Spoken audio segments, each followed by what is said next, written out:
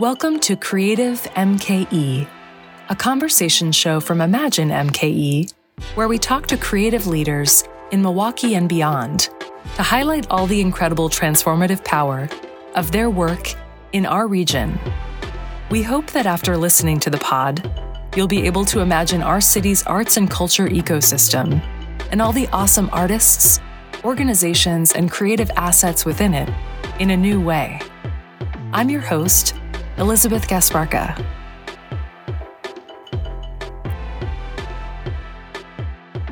Hey there, listeners. Welcome to Creative MKE. This week, I speak with Mike McAllister, local designer and software engineer and entrepreneur, and now the author of the new book and course, Liftoff. He's also my neighbor in Bayview. Hey, Mike. Mike McAllister never identified as an artsy kid, but instead was interested in computers. When middle school Mike encountered early design software on his local public library computer, he had no idea how encountering that tool would ignite a spark that would literally change his life. Mike eventually progressed to having a successful career as a designer and principal software engineer, and now he's also an author. Ultimately, Liftoff, the book and course, are for those out there saying to themselves, I have a skill. I feel like it could be valuable. What do I do with it from here? It's also meant to operate as a, quote, idea vehicle for people or organizations looking to build or reach audiences. I loved this conversation with Mike because in it, we got to reflect a good deal on creativity itself and creative people. It turns out to be an incredibly encompassing label. Maybe it's better to think of creativity as like an ocean, full of a huge range of ocean-dwelling creatures, or people who are engaging in creativity or using creativity in some way. We discuss how creatives engage in continuous problem solving, risk assessment, and design thinking. We get curious about what characteristics might come naturally to creatives and the spectrum of creativity as a pursuit, from those who are dedicated to one single craft and those who are more open to influences and opportunities and spread their skills across disparate mediums. Ultimately, we discuss how creatives are working with resources to solve problems, and in their resourcefulness, they end up doing something that's actually kind of miraculous, creating energy itself, right? In the form of the thing they create and the audience that rises up to meet it, or the people who end up buying the product. We discuss the relativism of creative explorations and how there is inherent value in that exploration, no matter where you are at on your own creative journey. This conversation was really cool because it reminds me that being a creative today is so very, very multifaceted. The digital age has opened up not only the ways people create, but the ways that people learn about artistic crafts themselves and the opportunities and venues to then generate and market their content. Mike and I also discuss the shadow side of all this, the pitfalls of hustle culture and the downside of monetizing creative work, as well as the barriers that creatives might encounter. And excitingly, since you know I love to toot Milwaukee's horn, we also talk about Milwaukee in relationship to other communities in terms of coming into itself as a creative hub and the rise of demand for creatives and their original content creation magic. And when I asked Mike about what he would do as the arts leader of Milwaukee, he gave a super awesome, resident-centered answer, which I think is a fantastic idea for promoting the arts and promoting neighborhood engagement. I really hope you enjoy this conversation and that you find it instructive and helpful in some way, and that the book and course will be helpful as well to those of you who seek it out. If you enjoy this conversation, I would be so grateful if you would subscribe to Creative MKE, post about it on social media, maybe take the time to write a review or share with a friend. Thank you for being here. Now for my conversation with Mike McAllister of Liftoff.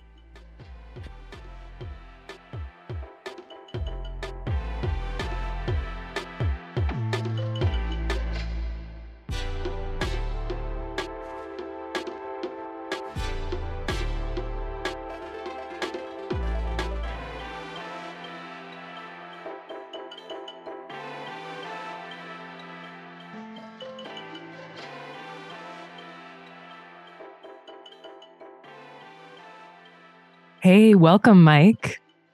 Thank you. Thanks for having me. Excited to chat with you about Liftoff today.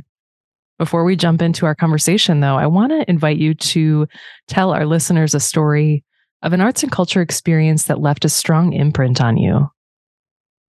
Absolutely. So, growing up, I wouldn't say I was ever an artsy kid. I was never somebody who's drawing really, but I always was somebody who was tinkering with computers, just figuring it out on my own. And, at some point I saw a movie, where there was one of the adults was a graphic designer. And I just thought that was the coolest thing ever. As a kid, you get to work in computers, you get to design stuff. But I never thought it was like something that was attainable to me.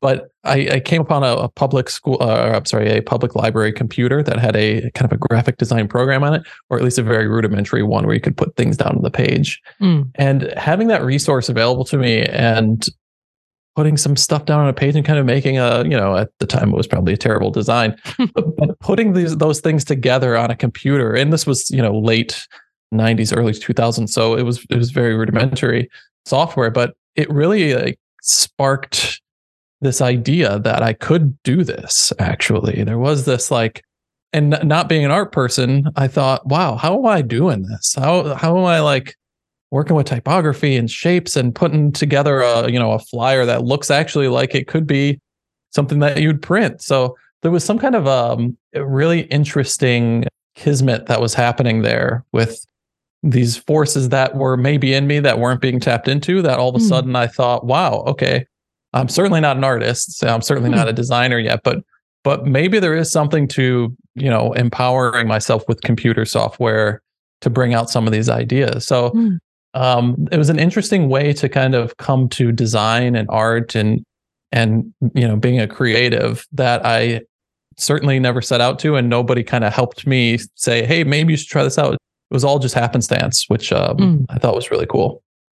Yeah, it's kind of the upstream version of how most people get into working in design software, right? It's like they're Absolutely analog artists first, and then they turn to that to try to digitalize and express themselves through more contemporary media. But that's so fascinating that you came to an artistic practice through computer curiosity. Right. And certainly through the years, I've come, like you're saying, I've come the other way now, where it's like, I've designed so long in computers, and at a certain point you start to get curious about, okay, well, what can I do with my hands? What else can I create? And, can I bring out ideas from my head onto paper? And it's an interesting practice for sure. Great. Well, tell the listeners a little bit more about where you went from there. Fill in the years between young Mike tooling around on the public library computer to Mike today. Yeah, of course. Yeah, once you kind of get the taste, whatever it is you're interested in, whether it's photography or video editing or writing, there's a certain point where you do get the taste of that, that spark where you're like, okay, this is a thing, and I just have to attack this thing. This is who I am. This is what I'm going to do. So from those early times where I was tinkering with design on computers, that just never left. It went from there to, that was probably middle school into high school. I had a little design thing where I was designing stuff for t-shirts and, little flyers here and there. Again, still not understanding whether or not it would be something I could go into for school or as a career, but I just kept kind of hammering on it. I did ultimately go to a community college for a few years studying graphic design. But during that time, I had, grown this little, hobby of a design thing into a full-blown business. I had a full roster of clients. Wow. In my early 20s, I was barely even 21 probably, and going to school part-time for that. And it just became a point where I had to make a decision about, okay, well, I have this fully running business and I have the archetype of what I would be going to school for ultimately. Mm. So after 2 years, I decided to take that money that I was spending on school and just, inject it into the business and Wow. went from there. So it was a tough decision, but it was the right one because I had so much momentum moving in my direction that, and some of it's luck and some of it's right place, right time. But there's a skill in knowing when to take hold of that and when to run with it and take the risk, which is, I'm sure we'll talk about. That's another big thing for creators is risk is so inherent. But from there, I designed. And then eventually somebody asked me, after you design stuff for people so many times, they ask you, can you build this into a website? And at the time I couldn't. I was not that kind of, I wasn't a developer or anything like that. But after somebody asks you so many times, you're like, I guess I should probably there's the universe is telling me something here, Yeah. And of course, as we know now, or conditionally, I think, but there's more money in engineering kind of jobs. So I went into that, learned how to take these designs that I was making and then how to code them. And I had clients in that space.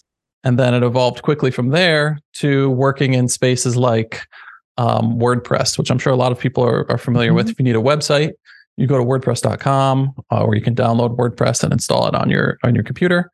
Well, I was making WordPress themes, which are the aesthetic template that power your site. So I went from making designs to coding them for clients to saying, you know what, instead of selling this to clients, I want to make a design and code it and sell it to thousands of people or tens of thousands of people, and distributing my designs that way. So that was that was such a natural trajectory and natural evolution of what I was doing. And to the point where I built a whole business on that. And in 2018, I ended up selling that and kind of going into more of the area of being a full-time creative, writing stuff like Liftoff. So that's kind of where we're at now. So I'm taking all of the stuff that I've learned, snowballed over the years. I'm trying to package it up and make it as digestible for people as possible, and teaching the things that I learned, things that didn't work well for me, things that did, the trials and tribulations, and jamming them into something like Liftoff, which is a book and course that I put together last year. So I want to go back to something that you mentioned. In your experience, there were all these kind of pivot points where you had some skills and you had ideas and you had, signs from the universe or people actually telling you, we want you to take it to the next level. We want you to be able to do this thing and bring your talent through as a through line to this next expression or this next medium. Do you think all artists should be thinking that way? I mean, is it true that if someone is a natural creative in one area that they might be naturally creative in other areas as well? That's a great question. I think ultimately it depends on the creator. You can have creators who are so dedicated to their craft, stubbornly so, that that's what they want to do, and that's what they want to nurture, and that's what they want to kind of be known for. That's what they want their legacy to be. And I think that's great. I think that if you are so good at what you do and that's what you want to focus on, that's cool. I think though, for a lot of people, there always is an evolution, almost because if you want to keep kind of evolving your craft, evolution is just part of it. It's very inherent in that. And like I said, sometimes it's harder than others to know when you should evolve, when you should take that opportunity, when you pass that up to maybe get another opportunity down the road. But, creative people, they're so crafty, they're so just resourceful and generally ahead of the curve anyway, because our minds are constantly going, they're constantly looking for, do this better. evolve here, reach out to this person. This would be a good network to be a part of. So I think it can come naturally, simply based on this path that we've chosen of being creatives. Yeah, there's something to, now we're kind of getting off track here, but there's something to being a creative that's naturally open, right? Naturally open to the world and absorbing influences and synthesizing those influences, right? So maybe creatives just are more predisposed to trying different things and building and making an accumulation of skills in their want and need and desire to express and create something that is to their vision. But coming back to Liftoff. So Liftoff is the course and is the book that summarizes some of the lessons that you've learned through your amazing career. Tell me who this book and this course is for. Sure. Yeah. So one of the things, I've interacted with a lot of people over the years who, after I launch something, they'll reach out and say like, well, how did you do that? Or like, what's the secret sauce? And how do I, there's a certain energy behind some of my stuff. How do you create energy and build an audience with it? And to me, again, there's only so many times somebody reaches out to you and asks the same question where you're like, okay, well, this seems like an opportunity to write something or do something for these folks. But I would say if you were to synthesize down Liftoff down to its basics, it's really helping people understand what they're really good at and how to package that up in a way that is distributable to people, whether it's for sale, whether it's in an ebook or a course or something like that. Because, sometimes we forget that we are really good at stuff. We're all very humble, here in the Midwest, it's like part of our DNA. And so you think to yourself like, oh, well, I could never, write an ebook or anything like that. But it's just not true, because you have to think about this all relatively speaking. In Liftoff, I use this example that like, I really like photography. I've been doing it a long time, but I could never write like the expert's guide to photography. I'm not that skilled in it. But what I could do is I've no photography enough. I could write, your first few weeks with your new camera. I can tell you about that. I know about that.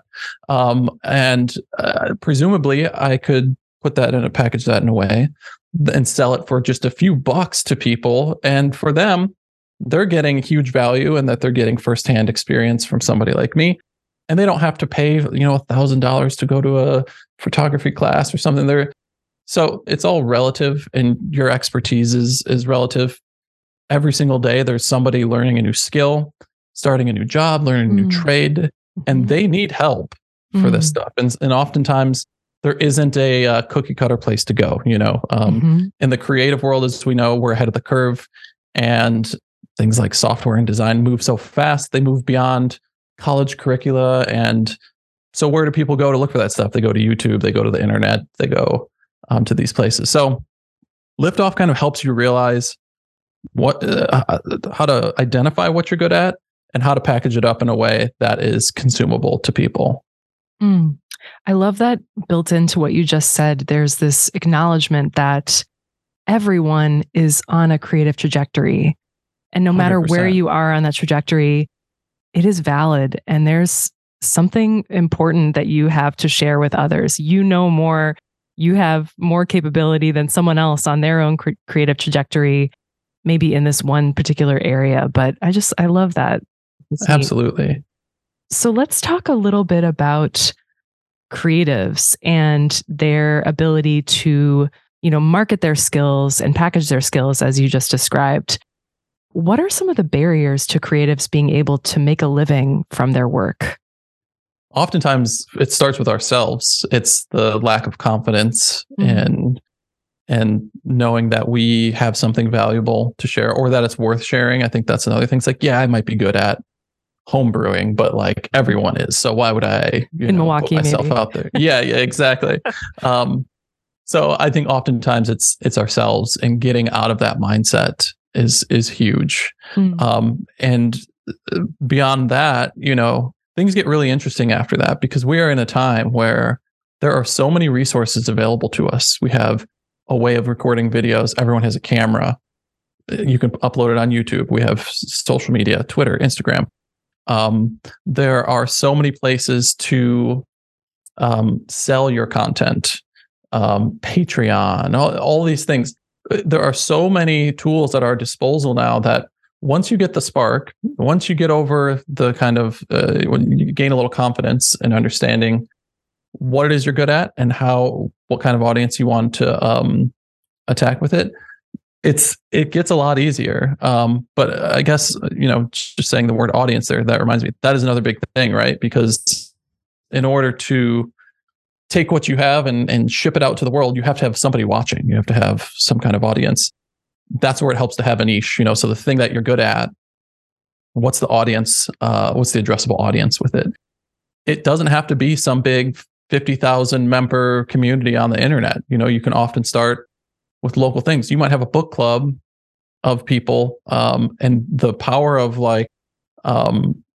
compounding, that's where these things start. You start with a small group, you test an idea, see if it's a thing, grows a little bit.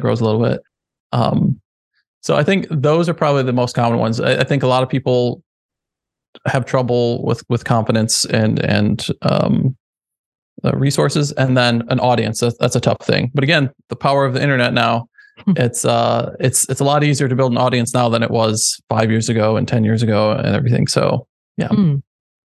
Awesome. Well, let's get into nuts and bolts here. So what can students or readers of this book expect from the course material that you're presenting here? Yeah, the course is not going to teach you exactly how to write an ebook or exactly how to launch a course. There's so many resources in those spaces. Mm-hmm. This is more of a way of, like I said, kind of realizing what your talent is and building an apparatus around it that helps it get out to the world. So, having a product is great, and especially on the internet, that's awesome.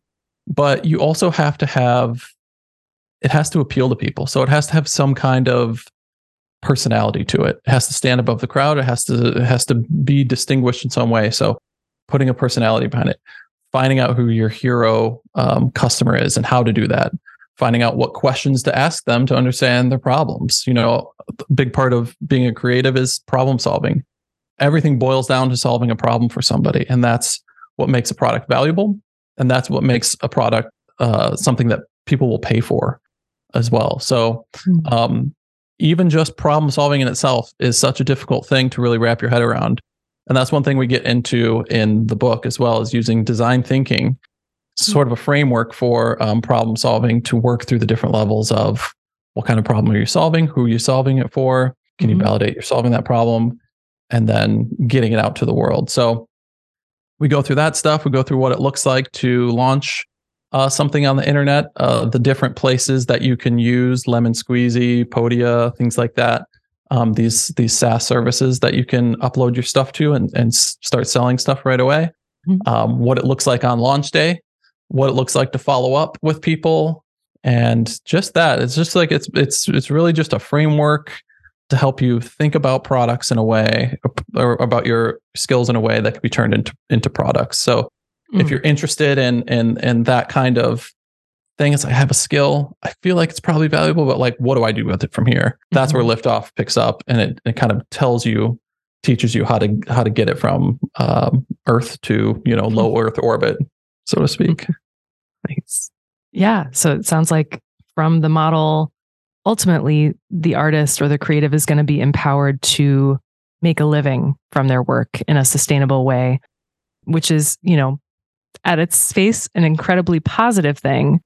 But I'm wondering if you can touch on what might be some of the pitfalls to monetizing creative work. I'm happy to see there's a kind of a sentiment on the internet and in the startup world, and there's like the hustle culture of just, all you got to do is just hustle and blah blah blah. I'm happy to see there's a lot of pushback on that these days, because it is a toxic space and a toxic way of thinking about our skills and the things we want to do. So I don't like to promote hustle culture in that way. Now, certainly there is like creatives need a certain amount of just inbuilt hustle just to keep going, keep creating, keep pushing, keep shipping, keep, like that is just needed, especially to stand out on the internet these days. But not everything is about monetization. You might want to build an audience for more altruistic reasons. Maybe you have a form of art that you find is very impactful and in the social justice world, in the environmental world, et cetera, that you feel could benefit from having an audience to get your message out to more people, like a grassroots thing. You can use Liftoff or things like it in the same way. You can figure out how to get your ideas. It can be an idea mover, an idea vehicle. So in terms of like the dark side of monetization, I think there is that, we don't want to turn all creative pursuits into something that is bought and sold and commercialized. I think that gets away from the nature of being a creative and the spirit in which we create, right? We create for ourselves often, first and foremost. And then when others around us can benefit from it, that's great. But we're probably at the end of the day still creating from it ourselves. I know I am. Like the reason I decided to get into web design and web development and shipping products was ultimately I wanted to just get my design out as far as possible into the universe. I wanted everyone to have a great looking website. So I think that's something to keep an eye on is don't lose your North Star, your creative North Star. And do it for the reasons that you think are best for you and your audience. And I love what you said about Liftoff presenting essentially just marketing tools, right? And ways of thinking and strategizing around what you might want to leverage and how. And I think that's great that you pointed out that it's applicable not only for, the pursuit of generating income, but also just, supporting a campaign that you really want to see succeed. That's right. Yeah. If you think of, in the past several years in politics, you can see the political world getting a hold of this kind of idea of shipping big ideas to niche audiences, and for better or worse, there's good uses of it and bad ones.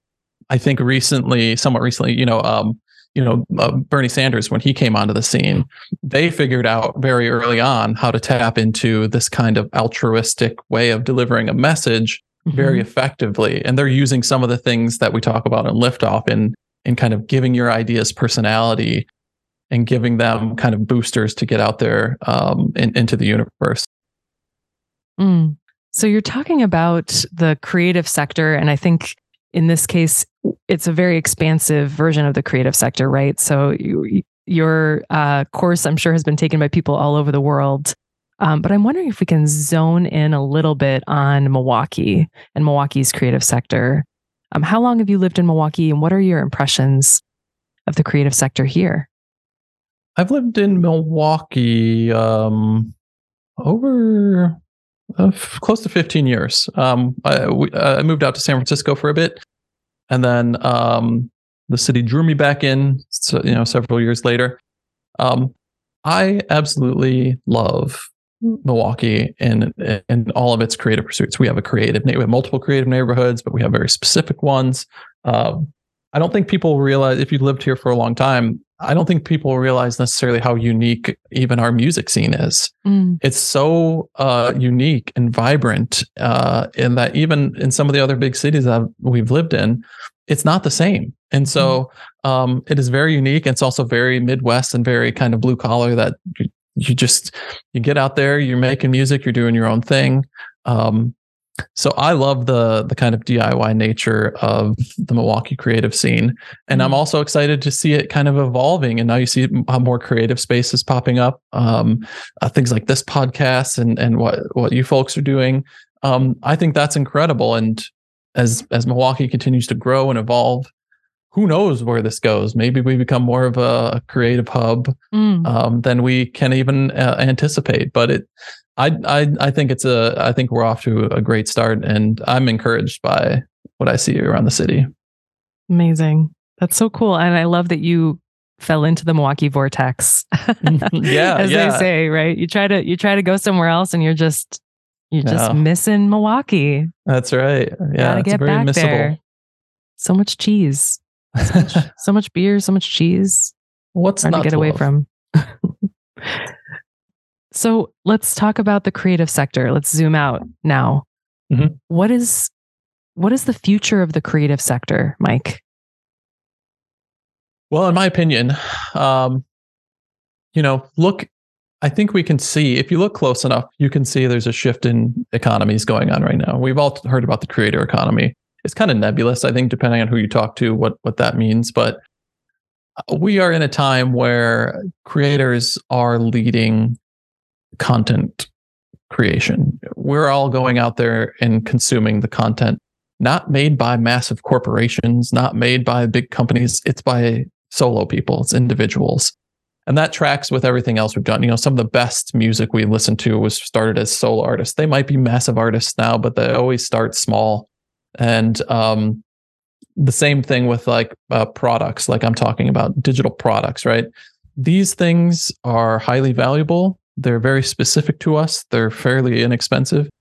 If I want to learn about photography or something else, I'm probably going to go buy a digital product from somebody versus some big company that's trying to do it, right? Because creatives move quicker, they design better, they design faster.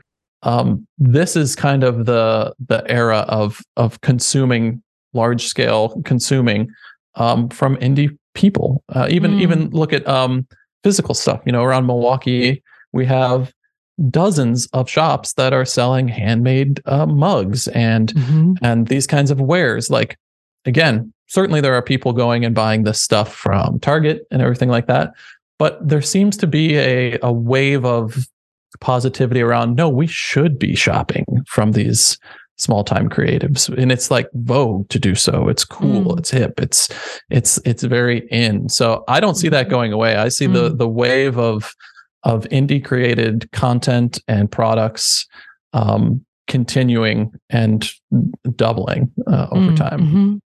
It just feels good too as a consumer, right? And I don't think I'm saying this just as a creative person, but it just feels good to know that you're supporting an individual, right? Absolutely. When you're making a purchase of something that's a more indie brand, whether it's in the digital space or a physical mug that you walk away from Beth Eaton's pottery studio with. Love it. Absolutely. Yeah. Got to do the Bayview shout out.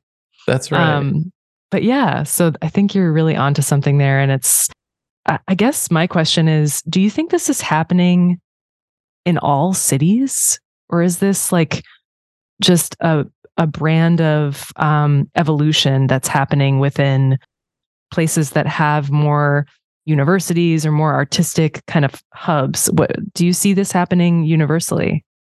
I think so. I mean, I don't have any data per se to back that up, but I think these trends tend to happen on a larger scale than we realize. The proliferation of things like Etsy. Again, you might be a local artist, but you can use something like Etsy to ship a mug from Seattle to New York. And I think that, again, I think you're onto something as well, where it's like, it feels good. There's something that feels human and just personal about drinking out of a mug that somebody handcrafted, or putting $20 in somebody buying a digital product for $20 for somebody that is like a small time creator. They can really use that. So it feels good to pay it forward, and you get something in return. And we're getting back to this very kind of just more human interaction and less of this like corporate generated everything. And it just feels good. And I think there's something really important to that. Yeah, very exciting things on the horizon for Milwaukee. I think you're right. And I think you said earlier in the conversation something about like the conditions feel right here. And that's kind of what I was leading to in that last question. It's like Milwaukee has some incredible world-class universities. We have a lot of spaces for small businesses to incubate, whether it's the the craft fairs, or like literally just like a storefront, it feels like there's just a set of conditions that feel really good here in Milwaukee for encouraging the creatives who live here to continue growing and thriving. So much opportunity. I mean, you can look at all these other big cities, things like Seattle and Austin people have flocked to these cities. They're hugely populated now, and they've become these hubs. That is only so sustainable, though.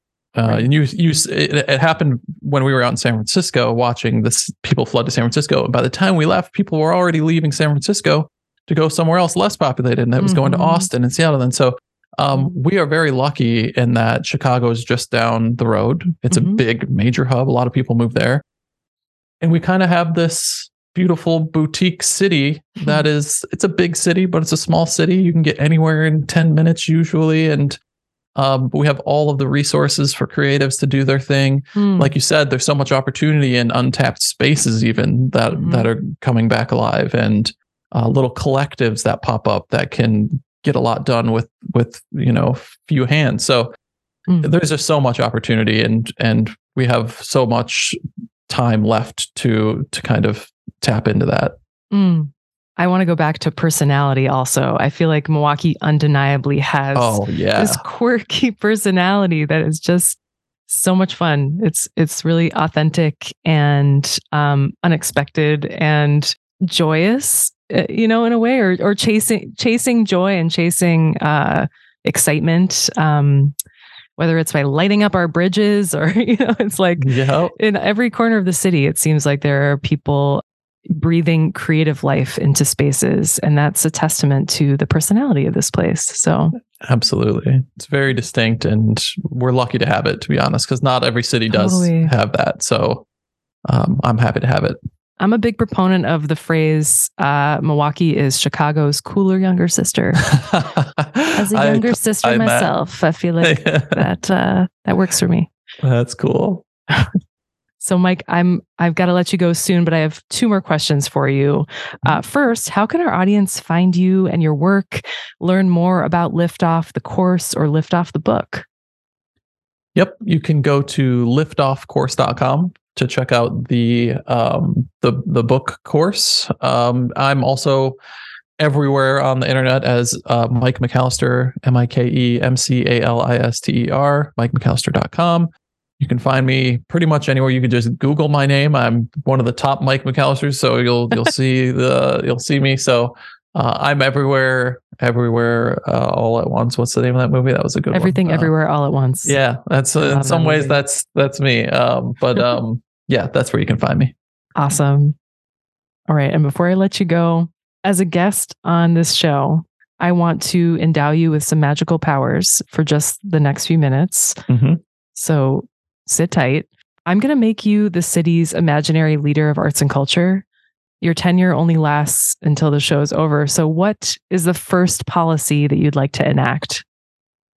Oh, this is such power that I almost don't know what to do with, but I would make every neighborhood has a collective of creatives that is responsible for the aesthetic of the neighborhood. I think we have so much untapped. We have blank canvases everywhere. We have big, huge buildings downtown that have just massive empty walls. Put a mural on it. Figure out what's the identity of this neighborhood. What kind of positivity can we spread through art?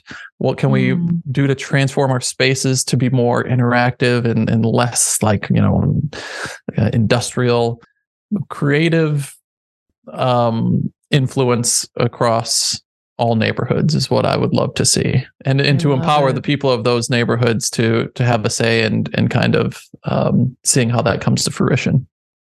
Neighborhood creative squads. Yes. I love it. Yes, please. We'll add that to the agenda. Love it. Excellent. Love it. Awesome. Well, thank you so much, Mike, for your time. It's been really fun chatting with you about Liftoff. Your work is so exciting, and I can't wait for our listeners to check it out.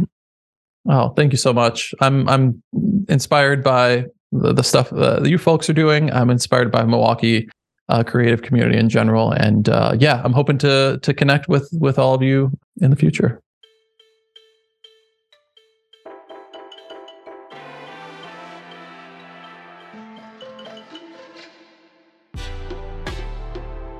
Thanks for listening.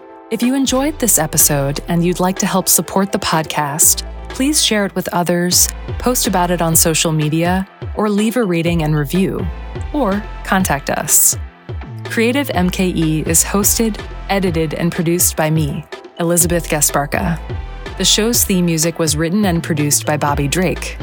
To catch all the latest from Imagine MKE, hit us up at Twitter and Instagram at Imagine_MKE or Facebook, Imagine MKE.